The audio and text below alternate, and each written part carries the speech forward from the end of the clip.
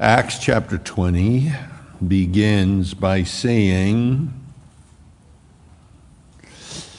after the uproar ceased. So the uproar is over. It sounds like a prophecy to me. I can't wait till the uproar is over. It feels like we live in the middle of an uproar.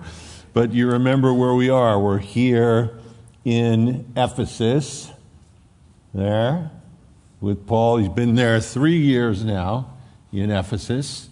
And uproar started, great as Diana, the Ephesians, the whole thing, and then the Romans stepped forward and put that down and caused it to cease. The crowds dispersed. Paul doesn't leave Ephesus because he's driven out.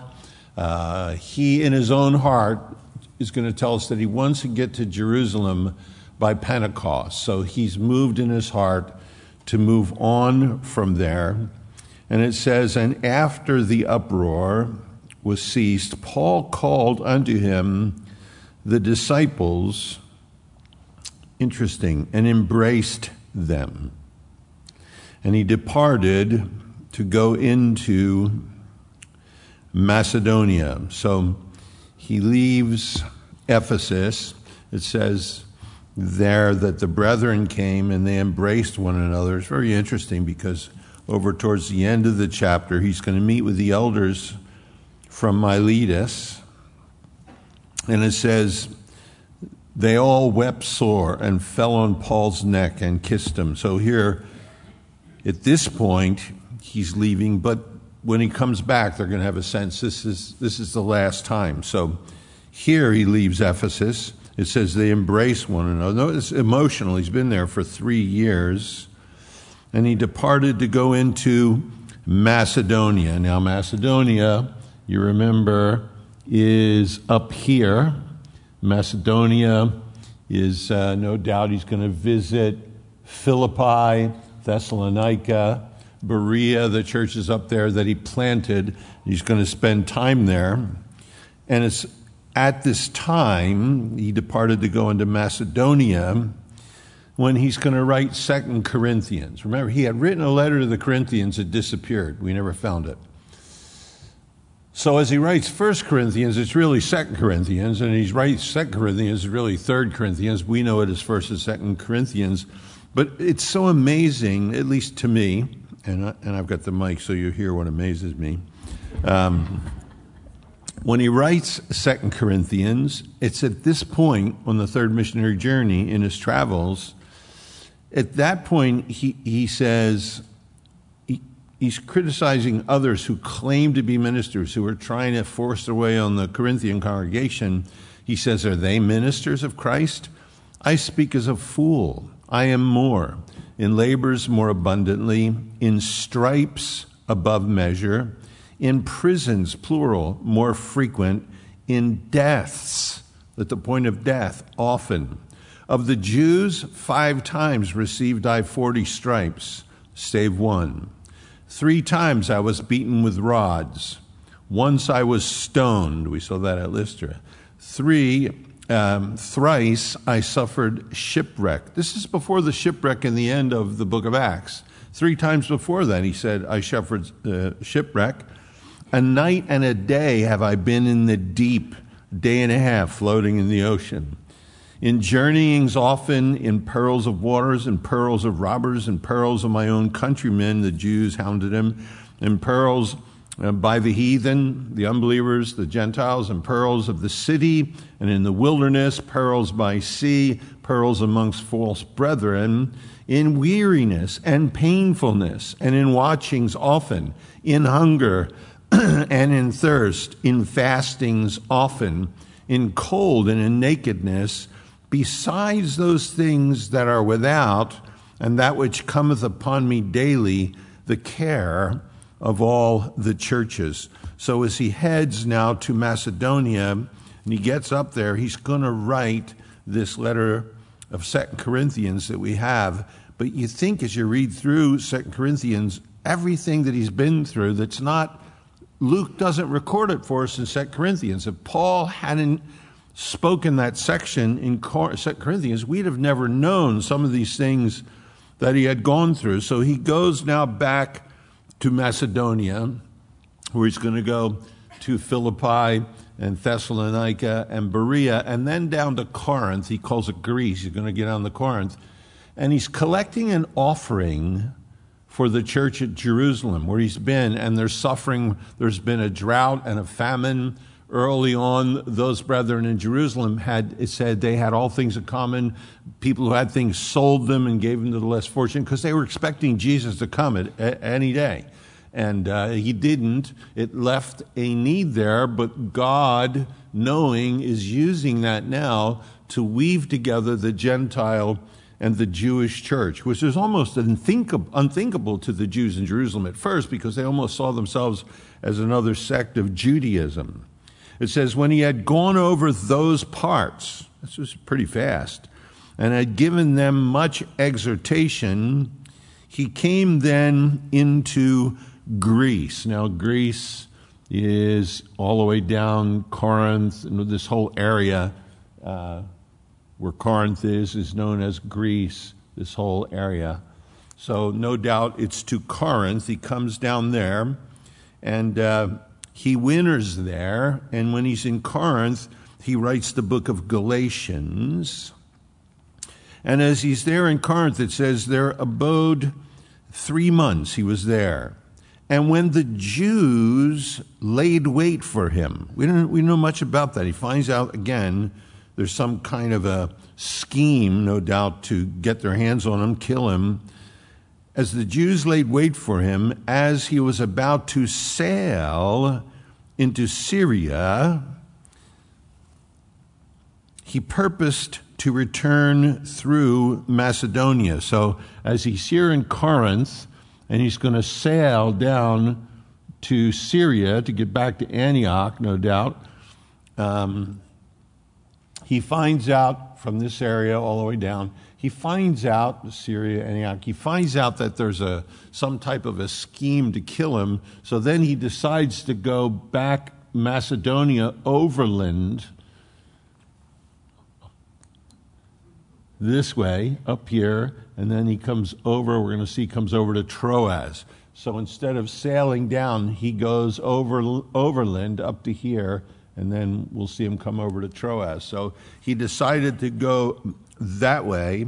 This is the spring probably of 58 when he's in Corinth. He writes Romans when he's there. Tells us in Romans 16, it says there's a woman named Phoebe who's a diaconus. It seems like she's a deaconess. And she carries the book of Romans to the church in Rome from Cenchrea. It tells us that in Romans chapter 16:1. So we're really starting by the end of this third missionary journey to encounter some of Paul's co-laborers. It says, and there accompanied him, look in verse 4, into Asia, which is back the area of Turkey, Sopater of Berea, and of the Thessalonians, Aristarchus and Secundus, and Gaius of Derbe, Timotheus, who we all know, Timothy, and of Asia, Tychicus and Trophimus. These going before tarried, now look, for us at Troas. So Luke's back in the picture again. Now he's using personal pronouns again. We, in verse 6, they're waiting for us at Troas. So Paul has these 7 other people traveling with him. No doubt they're representative from these church areas here, taking the offering. We want to find out their names, go with him to Jerusalem. So the offering's coming from Asia. It's the area of Ephesus, that area, from Thessalonica. It says from the area of Derbe, which again is up in the area of Galatia. Asia, which is just a broad area. Probably Tychicus and Trophimus are from Ephesus as well. So this group of men now traveling with Paul. We don't know anything about Sopater. There's his name. He's of Berea. That's what we know. Of the Thessalonians, it tells us there's Aristarchus and Secundus. We don't know really anything about Secundus. Aristarchus, if you look over in the chapter before this, chapter 19, verse 29, it tells us there that the whole city was filled with confusion. They're in this uproar. And it says, having caught Gaius and Aristarchus, men of Macedonia, Paul's companions in travel, they rushed with one accord into the theater. So Aristarchus is at least well known enough as one of Paul's companions and co-laborers that the unbelieving people in Ephesus recognize that. So they take him then, it says, into the theater. It tells us in chapter 27, I'll turn there, verse 2, well, I'll read verse 1. This is Paul's journey to Rome. It says, and when it was determined that we should sail to Italy, they delivered Paul and certain other prisoners unto one named Julius, a centurion of the Augustus band. And entering into a ship of Adramyttium, we launched, meaning to sail by the coasts of Asia, one Aristarchus, a Macedonian of Thessalonica, being with us. So Luke tells us when we made the journey to go to Rome, it was Luke and Aristarchus that were with Paul. You know, some people ask, how could Paul's going as a prisoner? Well, he's going as a Roman citizen, and the Romans were very serious about that. So, no doubt, Luke was his physician, Aristarchus was his fellow laborer, and the Romans allowed, they believed in order, those two men to accompany Paul there to Rome. We have in Colossians, and I'll turn there, you don't have to turn there. Colossians chapter 4, it says there in verse 10, and Aristarchus, and this is written from the prison in Rome now, Aristarchus, my fellow prisoner, saluteth you. So scholars are wondering if when he comes to Rome with Paul, and Paul's put in prison, he's going to be released again, and some surmise he goes to Spain, but this is his first imprisonment in Rome, that Aristarchus was also under suspicion because of his relationship with Paul, and there's some scholars that feel that Aristarchus was at least temporarily put in bonds as well. Paul says, Aristarchus, my fellow prisoner, Colossians 4, saluteth you, and Marcus, sister son to Barnabas, touching whom you receive commandment. If he comes to you, Marcus, receive him. So that rift was healed. And then interesting, in Philemon,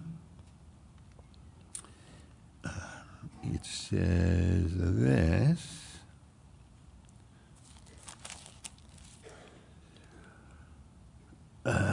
It says, Marcus, now he's signing off as he's written to Philemon, Marcus, Aristarchus, there he is again, Demas, Lucas, my fellow laborers, he's with Luke and Marcus and Demas, who of course is going to leave Paul. Aristarchus is there again. So it seems like he's there with Paul for years after this. It doesn't tell us that he's a pastor, but he certainly seems to be faithful in his coming alongside of Paul. And you imagine how momentous this is, to work next to Paul the Apostle for a number of years, traveling, listening to his teaching, serving, going to the churches and speaking on Paul's behalf to let them know what's going on. So this remarkable man of Thessalonica, no doubt one of his converts from when he was there, and Secundus. Then it tells us Gaius of Derbe. Now, this is not Gaius from over, if you look back again in chapter 19, verse 29, where we just were. It says, the whole city was filled with confusion, and having caught Gaius and Aristarchus, men of Macedonia. So that's not this Gaius. This Gaius here, this guy Gaius here, it says, is of Derbe. Now look, Gaius was one of the most common names in this Roman culture at this time. It was kind of like John Doe. So it's hard to tie any of the Gaiuses together. The 1/3 John doesn't seem to fit. This is a Gaius, it says here, of Derbe, and Timotheus, Lystra, from that area in Galatia. So Timothy we're aware of. Gaius, we hear this one shot here given to us. And then of Asia, interesting, it tells us there's Tychicus and Trophimus. Now, Trophimus, we have him in chapter 21. I'll turn there.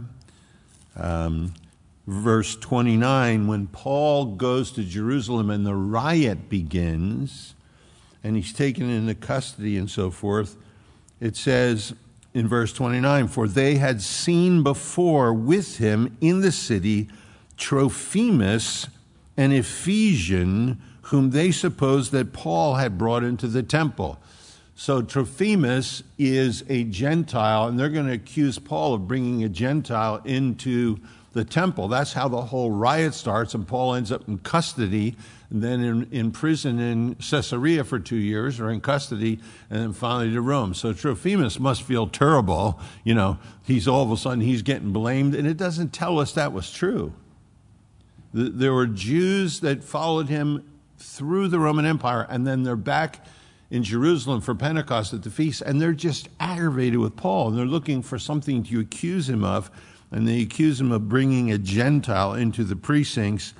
And then in 2 Timothy again, let me find it. In 2 Timothy, Paul is writing there to Priscilla and Aquila, the household of Onesiphorus. He says, Erastus abode at Corinth. Listen, but Trophimus have I left at Miletum sick. So the last thing we hear of Trophimus is Paul has to move on, leave him at Miletum, and he says he's ill. He's sick. We don't get a report after that. Look, guys, interesting thing about that is we have a lot of wacky people in the church that claim to have a gift of healing and do a lot of strange things. None of them healed more people than Paul the Apostle. I guarantee you that. And Paul leaves him sick. It was never Paul who healed anybody. It was Jesus Christ who healed through Paul.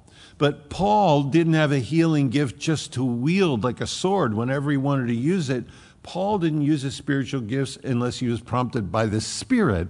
They were gifts of the Holy Spirit. So he moves on, and he leaves Trophimus there sick at Miletum. Interesting. That's the last thing that we hear in the Scripture of this man.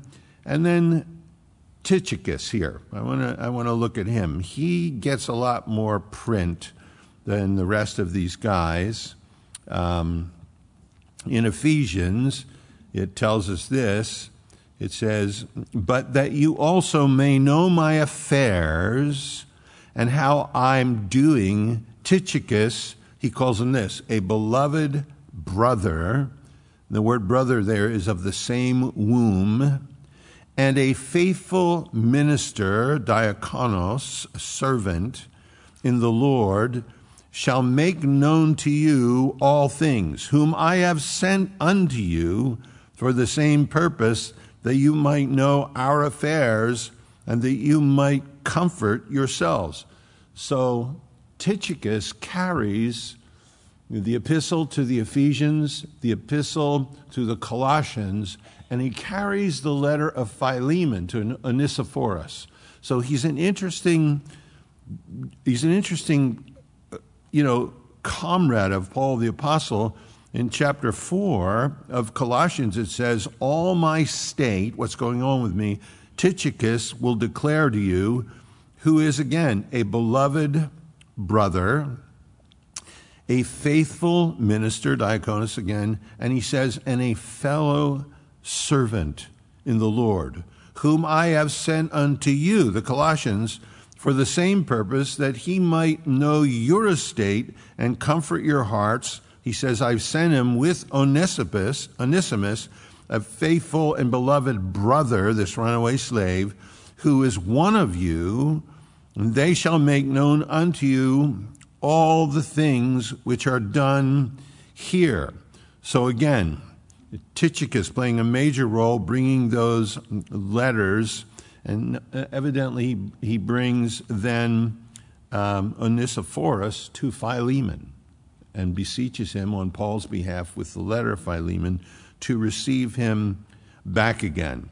We have him in 2 Timothy, again, chapter 4, verse 12, if you remember. It says, everybody's left me. He's writing to Timothy. He wants him to come. He says, Luke alone is with me. And he says, and Tychicus have I sent to Ephesus. 2 Timothy chapter 4, verse 12. So as an emissary, he sent him then to Ephesus. And then in Titus, it says there, as he's wrapping the letter up, he says, when I shall send Artemis unto thee, or Tychicus, be diligent to come unto me to Nicopolis, for I have determined to win her there. So Tychicus, Paul, he told Titus what a difficult ministry it was with the Cretans. They were tough. It was difficult.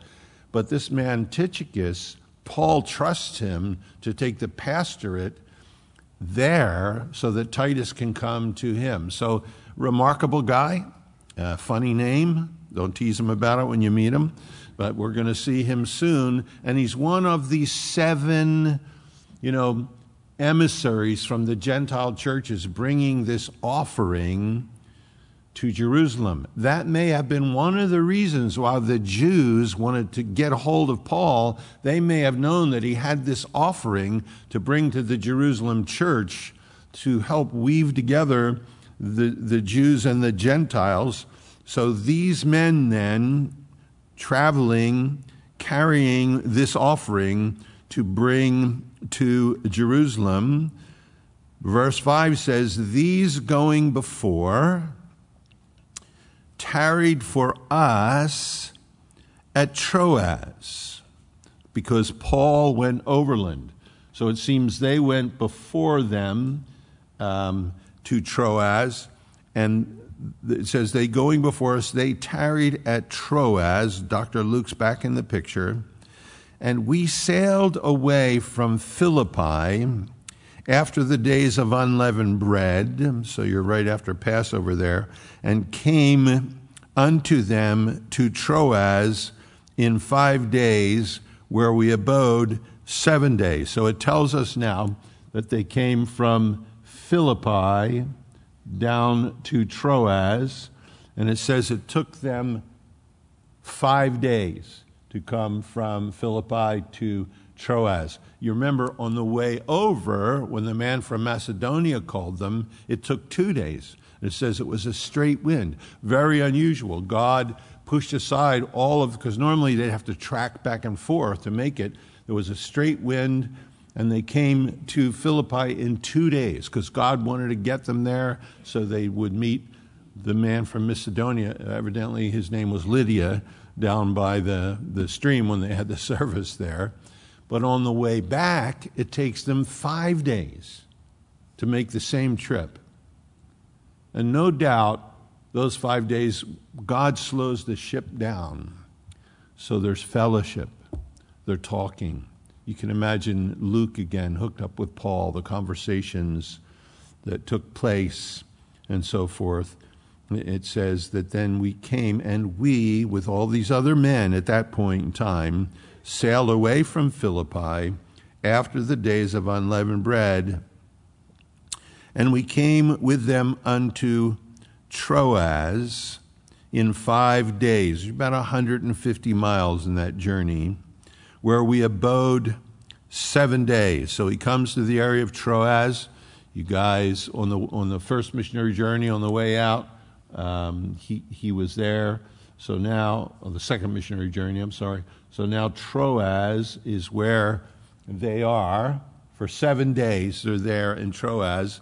And very interesting description of the church there for us. Paul, again, in 2 Timothy, when he's signing off, he says, the cloak that I left at Troas with Carpus, he says to Timothy, when thou comest, bring it with thee, and the books, and especially the parchments. So the house of Carpus was probably where the fellowship was in Troas, and Paul had left some parchments there, had left a cloak there. He's in the Mamertine dungeon in Rome. He's cold. He asks them, bring my Bible and bring my coat, will you, when you come. So interesting relationship with the believers here in Troas. And it says this in verse 7, and upon the first day of the week, when the disciples came together to break bread, Paul preached unto them, ready to depart on the morrow, the next day, and he continued in his speech till midnight. So Paul, they break bread. We're going to assume that's not breakfast. If that was breakfast, Paul preached from breakfast to midnight. This is Roman time now. This is not Jewish time, sundown to sundown. We're going to assume that they broke bread together at dinner. They would gather, they would break bread. Any of them at work during the day weren't able to be there. It seems like Paul would then gather them in the evening, break bread, take communion together, and then it says he speaks to them until midnight. This is Roman time now, till midnight. Imagine that if we met for dinner before church tonight, 5, 6 o'clock, ate together, I got you in here, until midnight,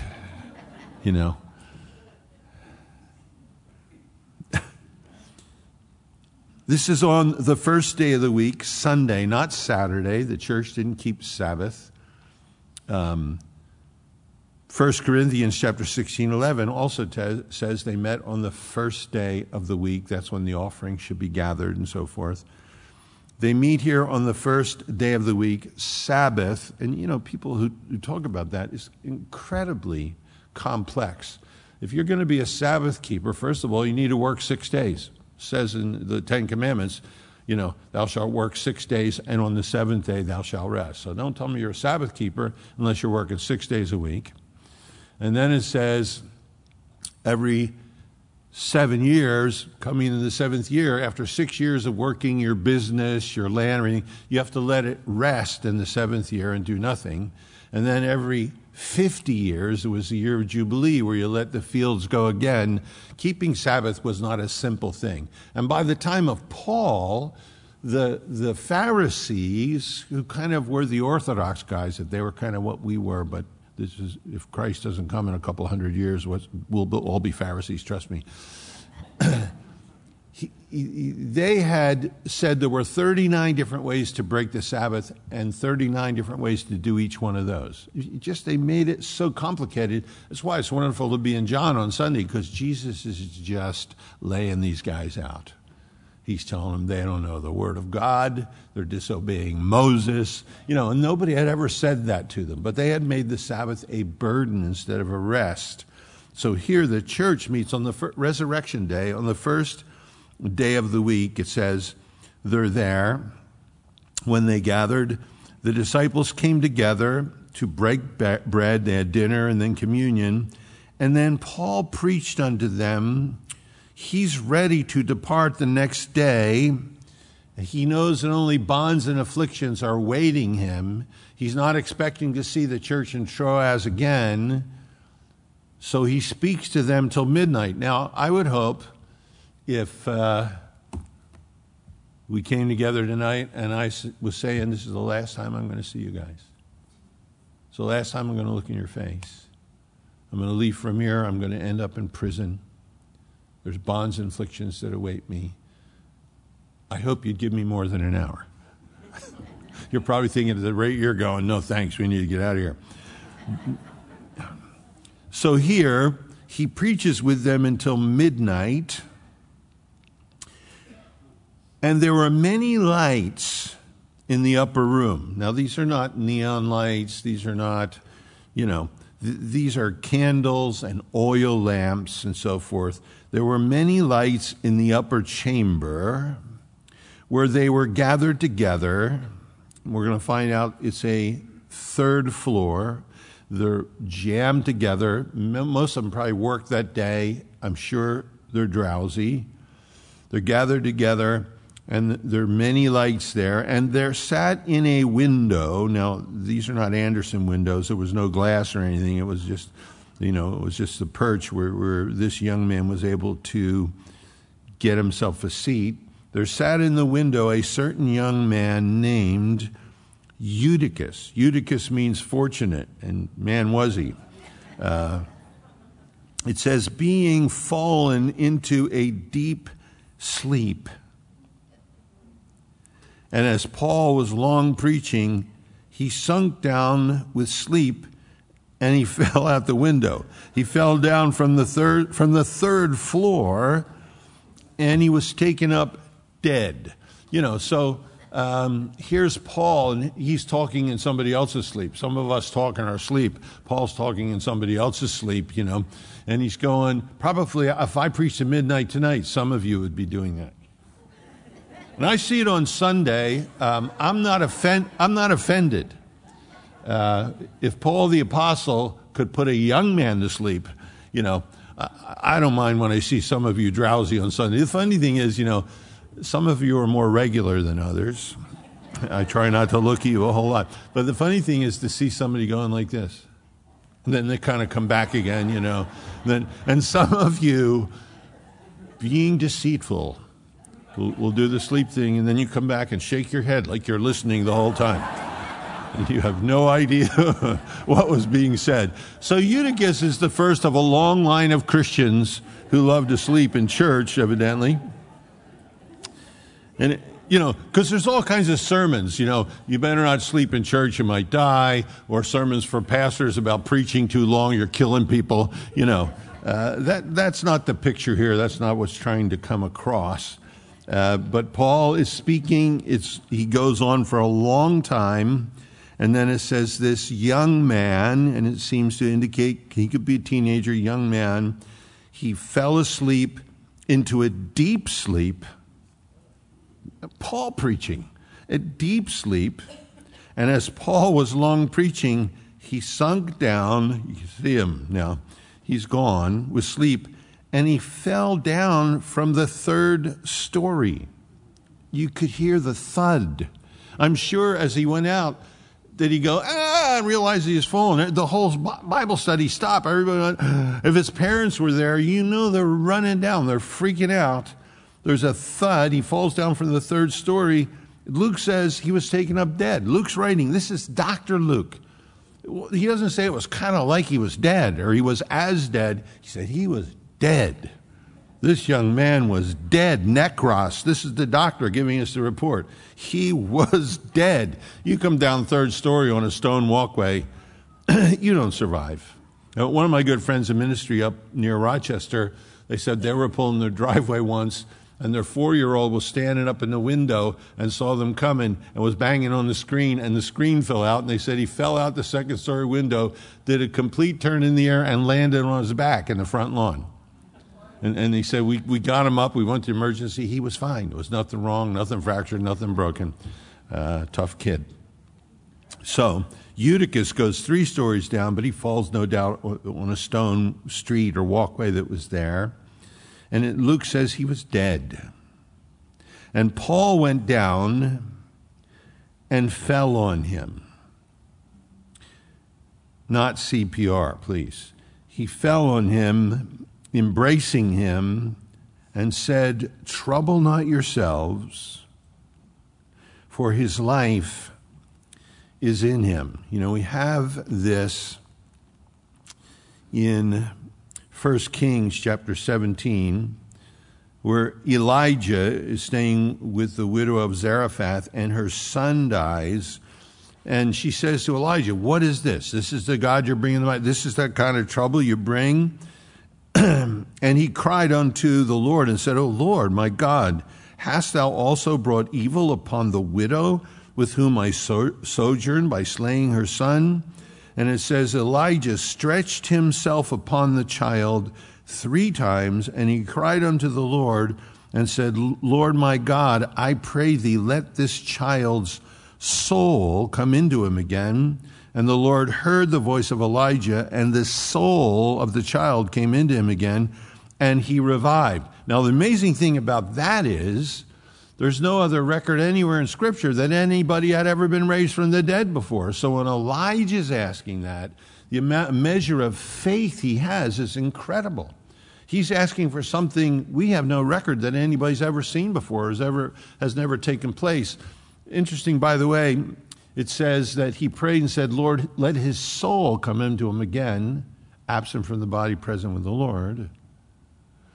And it says the Lord answered, and his soul came into him again. So people sometime in the church, parts of the church, do this whole thing with what they call soul sleep. That you die and your soul stays in your body in the ground and it sleeps until the resurrection. That sounds like a real bummer to me. Paul says to be absent from the body is to be present with the Lord. He said, I had rather depart and be with Christ than to be here. So it tells us clearly that Elijah said, Lord, let his soul come into him again. And he threw himself on the child, and it says his soul came into him again. Paul throws himself here on this child. Then we have this family in the story of Elisha, the disciple of Elijah, and this child died, and it says he went up and laid upon the child, put his mouth upon his mouth, and his eyes upon his eyes, and his hands upon his hands, and he stretched himself upon the child, and the flesh of the child waxed warm, and then he came back to life again.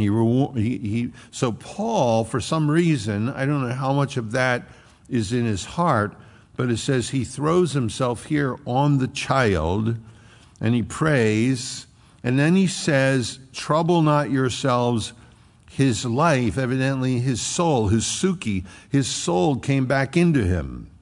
When he therefore was come up again, Paul's determined. He just goes back to the Bible study. Let him alone. He's okay. Let's go back up. When he therefore was come back up again and had broken bread and eaten again, then he talked a long while. I thought he had already talked a long while. He killed somebody in the first session. He talked a long while, even till the break of day. Now he preaches from midnight till sunrise. This is tough. He's determined. I have to believe it was a great study, but Paul does this himself without sleep. So it says he preached till the break of day. Then it says, so he departed. They were probably, okay, you can go now. Okay, bye. They all went and crashed somewhere, I'm sure. You're talking about from evening till midnight, and then from midnight to the break of day. You're talking about at least a 12-hour sermon, and you kill somebody in the middle of it. So this is a remarkable record that we have. And we don't know anything about Eutychus. You're going to meet him soon. You're going to meet him soon. The rapture's going to happen. You're going to meet Eutychus. And you're going to say, oh, you're the one that he's going to go, yeah, I'm the one. Yeah, I'm the one. He's going to be famous. I'll have a T-shirt. Yeah, I'm the one. So it says then, and we, Luke, including himself, they brought the young man alive. That's a coup de grace to a great study. And were not, Luke says, not a little comforted. That means they were way comforted, much comforted, not a little comforted. And we went before to ship and sailed unto Azos, there intending to take in Paul, for he had appointed, minding himself to go afoot. So they sail from Troas to Azos. You see it there. Paul decides to walk. It's 20 miles. They go from Troas to Azos. Paul, it seems like he just wants time by himself. He wants to talk to the Lord. He's going to tell the elders from Ephesus, look, I know bonds and affliction await me. I don't know what to do with that, but none of these things move me. He's going to say, if I can just spend my life for Christ and finish the course that he has for me. So Paul at this point is musing. He's working through stuff. And he just tells them, you guys go. And look, it was dangerous to travel alone in that world anywhere, but he kind of knows in his heart, no, I'm going to get to Jerusalem. Lord, you're going to sustain me. So he sends them ahead 20 miles. Look, he's walking, he's thinking, he's praying, he's sleepless. I'm not going to walk 20 miles after a 12-hour sermon, I'll tell you that. I do, hour and a half, hour and 45 minutes here on Sunday morning. I go home and crash. I can't imagine 12 hours. But he goes afoot. He wanted to go alone. How remarkable. And when he met with us, Luke says us again, at Azos, then we took him in and came to Mytilene. So they take him in at Azos, and they sail from Azos down to Mytilene. That's 30 miles from Azos to Mytilene. It doesn't look like, you try to realize these distances. That's 30 miles then to Mytilene.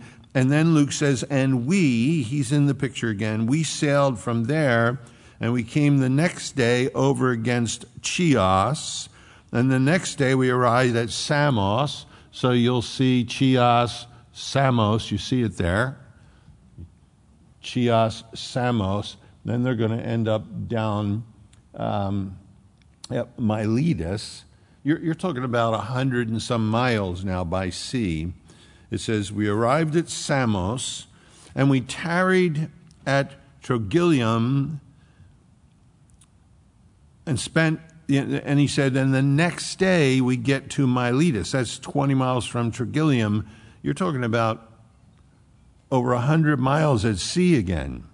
For Paul had determined to sail by Ephesus because he would not spend time in Asia, for he hasted, if it were possible for him, to be at Jerusalem on the day of Pentecost. And you're looking at these pictures, he's hitting these churches. You're talking, there's no worship, there's no PA system, there's no bookstore, there's no coffee shop. Church then is Paul coming in and teaching, and everybody, they don't have their own Bibles. They're listening to him teach. Goes on for hours. They take communion together, and then he moves on. It's just such an interesting picture. And he goes from church to church.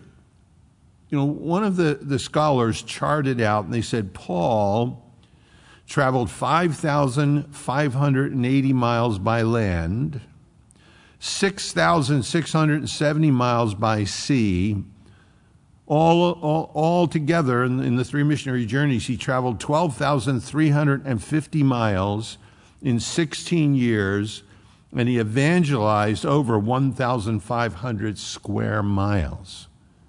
Just imagine what he'd have done if he had a ticket on El Al. He'd have changed the whole world if there were airlines then. But these are rough. When he comes here to speak to these elders at Ephesus, at Miletus, he must, he's got nicks on his head. He tells us there in Corinthians, I've been beat this many times, I've been stoned, all of these things. He's worn. I believe when he stands in Troas and they got all the lamps, all the lights going, he looks worn. He looks beat. There's scars. He's been beaten. He's going through all these things, and yet he's there. He says he's serving the Lord. Jesus appeared to him on the road to Damascus. He tells us in 2 Corinthians, he's been caught up to the third heavens. That'll kind of ruin you for this world. He's killed, I believe, at Lystra, and they pray for him, and God raises him up. He goes back in the city again. He doesn't say, let's get out of here. They almost killed me. He goes in and says, let's finish it, will you? Let's get this over with. And just what a remarkable man. They say that he was short, he was frail. And you just look at this and everything he's gone through. It says he came to Miletus then, for Paul determined he wanted to sail by Ephesus, where he had been for 3 years, because he didn't want to spend time in Asia. He knew if he went there to the church in Ephesus, everybody would grab him. He'd be there for a while. He didn't want to do that at this point in time because he didn't want to spend time in Asia because he was hurrying. He hasted, if it were possible for him, to be at Jerusalem on the day of Pentecost. Verse 17 says, and from Miletus he sent to Ephesus. Now, Ephesus, 30 miles north of Miletus, overland. He sent to Ephesus, and he called for the elders of the church. And when they were come to him, he said unto them, you know, from the first day that I came into Asia, when I first came, after what manner I have been with you at all seasons. You know, you guys, who I am when I came here. This is not the church, which was a great church by then in Ephesus. This is the leadership. He calls 30 miles to the south, and he's there on the beach at Miletus with them, and he says, you guys know who I am. You know the way I've lived. You know, he was a tent maker. You know, he served in the city. He did these different things to sustain himself. He refused to be a burden to anyone. And he says, all of that, he says, serving the Lord with all humility of mind. Notice, look, with many tears. This is the great apostle. With many tears. He's going to say further on in the chapter, you know that I cease not to warn you, for 3 years with tears, that after my departure, this is going to take place. He says, serving the Lord with all humility of mind, with many tears, temptations are trials which befell me by the lying in wait of the Jews. You know, this has constantly dogged me, these Judaizers, and wherever I've gone. And he says, he knows he's seeing them for the last time. These elders from Ephesus. He's seeing them for the last time. He loved this church. He has spent more time in Ephesus than anywhere else. After he leaves, it seems that the Ephesian church will go to Timothy, and Timothy is there for a number of years, and then it seems that he's martyred in the streets. Timothy. And church fathers tell us all kinds of miracles were happening through the ministry of Timothy. And John the Apostle then ends up there for almost 30 years. Church tradition says Mary, the mother of our Lord, came with John to Ephesus, where she died. John's there almost 30 years, and then he gets taken to Patmos. And again, amazing that the Lord challenges the church at Ephesus. You've left your first love. John's thinking, wow, I've been there 30 years, and this is your diagnosis of the ministry I was involved in, So it says, I was with you guys. I set this example, he said, in all seasons. It just wasn't on and off. Serving the Lord with all humility of mind, with many tears and trials which befell me by lying in wait of the Jews, and how I kept back nothing that was profitable unto you. It's very interesting. Dr. Luke uses a specific phrase here, kept back. It was a medical term, and it was used in regards to keeping back food from those that were sick. Because, the medical world then thought some people will get better if they fast. Don't feed them, starve them for a little bit. And Paul says here, I didn't hold back any of your food. Luke writes it and says he didn't withhold anything from the patients. How I kept back nothing. He fed them. He took care of them. That was profitable unto you, but have showed you and have taught you. Notice he did both these things. He demonstrated it and he taught it. He showed it to them, the gospel, and he taught it to them. So important. I have showed you and have taught you publicly and from house to house. The house churches, no doubt, spread all across Ephesus.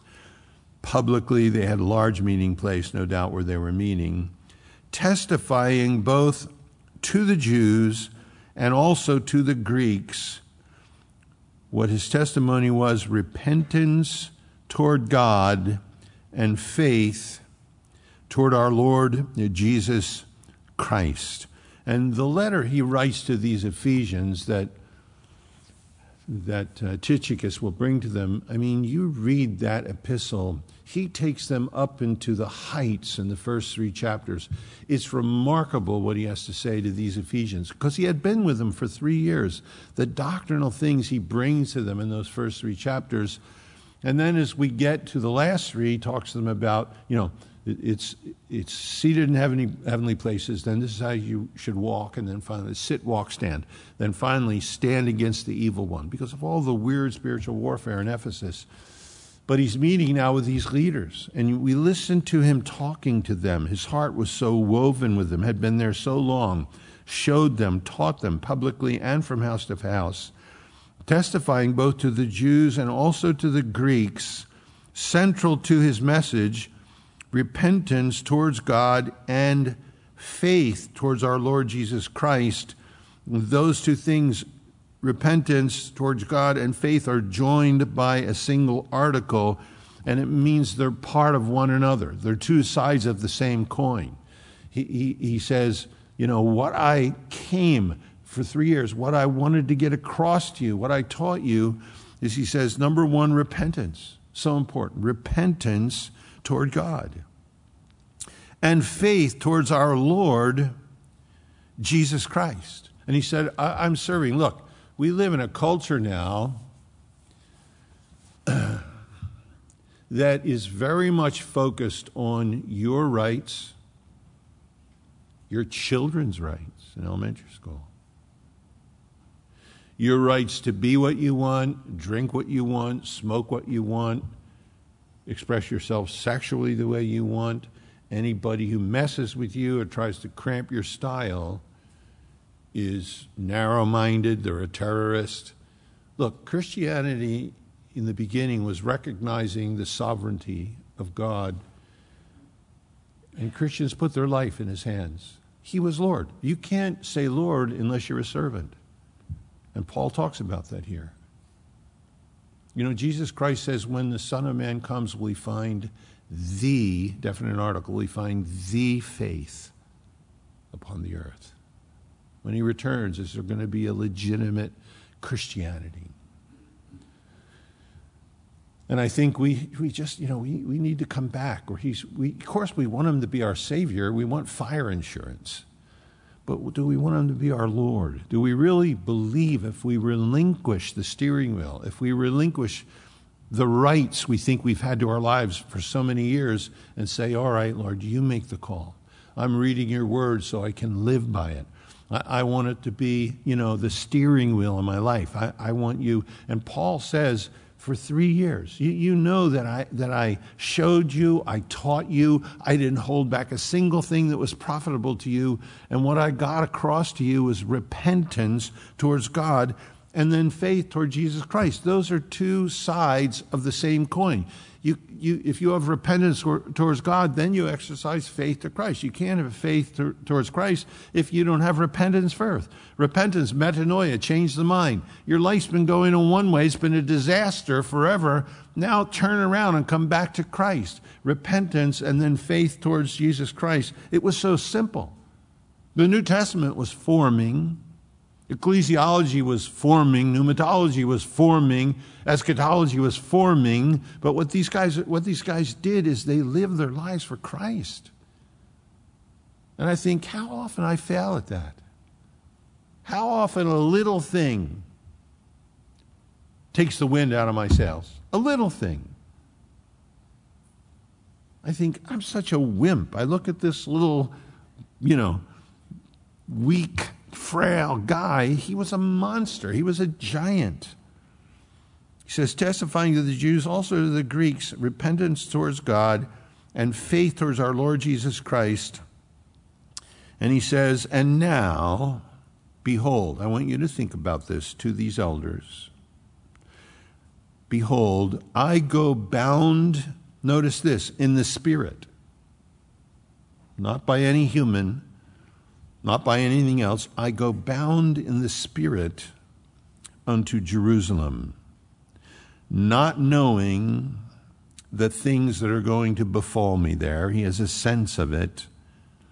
This is all I know, except that the Holy Ghost is witnessing to me in every city, saying that bonds and afflictions await me. Bonds and afflictions are awaiting. That's a little cheer-up sermon there, isn't it? Paul says, now, and Paul, what's it matter? He's been caught up to the third heaven. He just wants to finish his course. That's where we'll be next week in verse 24, if the Lord tarries. You just think this guy, he's meeting with these men. He loves them. He's worked with them for 3 years. They're face to face. We're going to hear they fall down together and fall on each other's neck, and they embrace and they weep over one another. And Paul, looking at their faces, he probably knew some of them as his spiritual kids. They had been converted under his ministry, and and to look at their faces and then say, look, I've held back nothing. I want you to know that. And you know that about me, how I've lived. And I brought to you the truth of repentance towards God and faith towards Jesus Christ. That was the spearhead of all that I did. And now, understand, I need to get there by Pentecost, but I'm going. There's such an unction. I'm bound in the Spirit to get to Jerusalem. All I know is bonds and afflictions are waiting me. There's not going to be anything easy about it. I know that. But it's my Lord and Savior who's driving me by his Spirit. I know that I have to go there. I go bound in the Spirit to Jerusalem, only knowing that the Holy Spirit is telling me there's bonds and there are afflictions abide me. I think, Lord, if you were telling me, I want you to go here, and bonds and afflictions are waiting you, that's why God, picked Paul instead of us, what is it when you think, Lord, and all of us will get in a situation where to some degree we know this is going to be tough. My flesh is not going to like this. Lord, you're challenging me. Are you really my Lord, or are you just my Savior?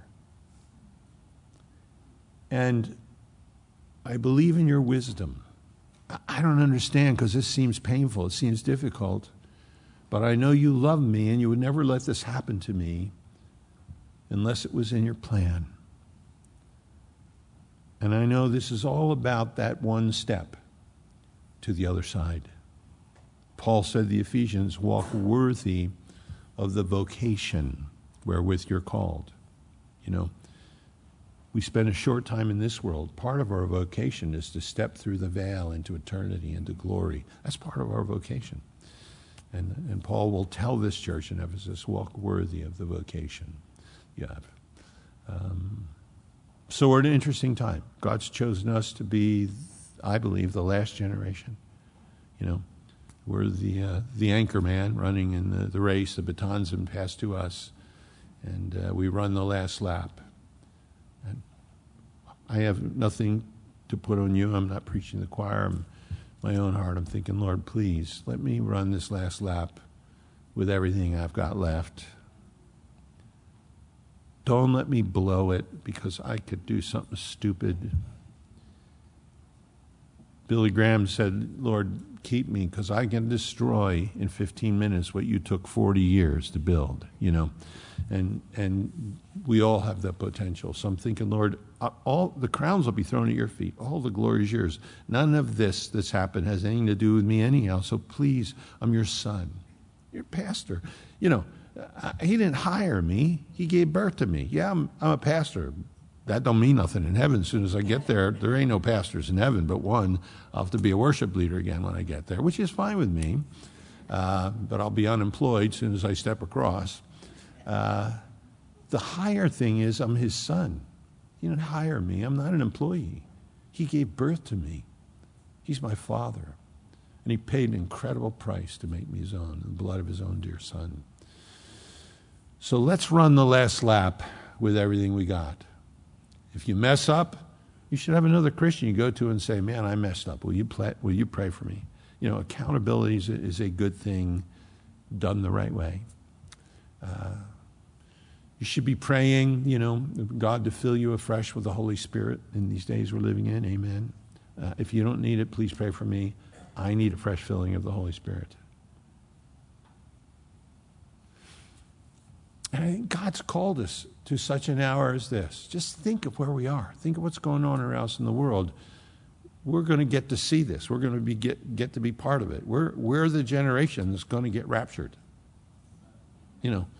For eternity. We'll say, oh yeah, I was there. Wow, what was that like? Psh, twinkling of an eye. It's hard to remember. It wasn't so fast, but that's where we are. We're living on the edge. If it's 20 years from now, 50 years, we're living on the edge. We're closer to it than any generation of the church that's ever lived.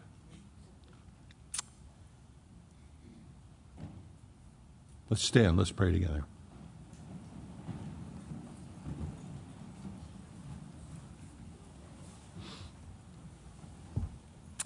Father, we thank you for these things. Lord, there's so much here. It's so full, Lord. And Lord, there's some of it seems humorous, Lord, and some of it very sobering, Lord. Some of it, Lord, we can't imagine, Lord, the heartache of parting ways and knowing you're not going to see somebody you love again in this world. Lord, the challenges, death threats, imprisonment, Lord, we go through these verses, Lord, and yet there's a historical reality here. There are future promises. There are lessons for us here 2,000 years later. Lord, we believe that's why you put Luke's quill to the page and put your inerrant and inspired word before us tonight.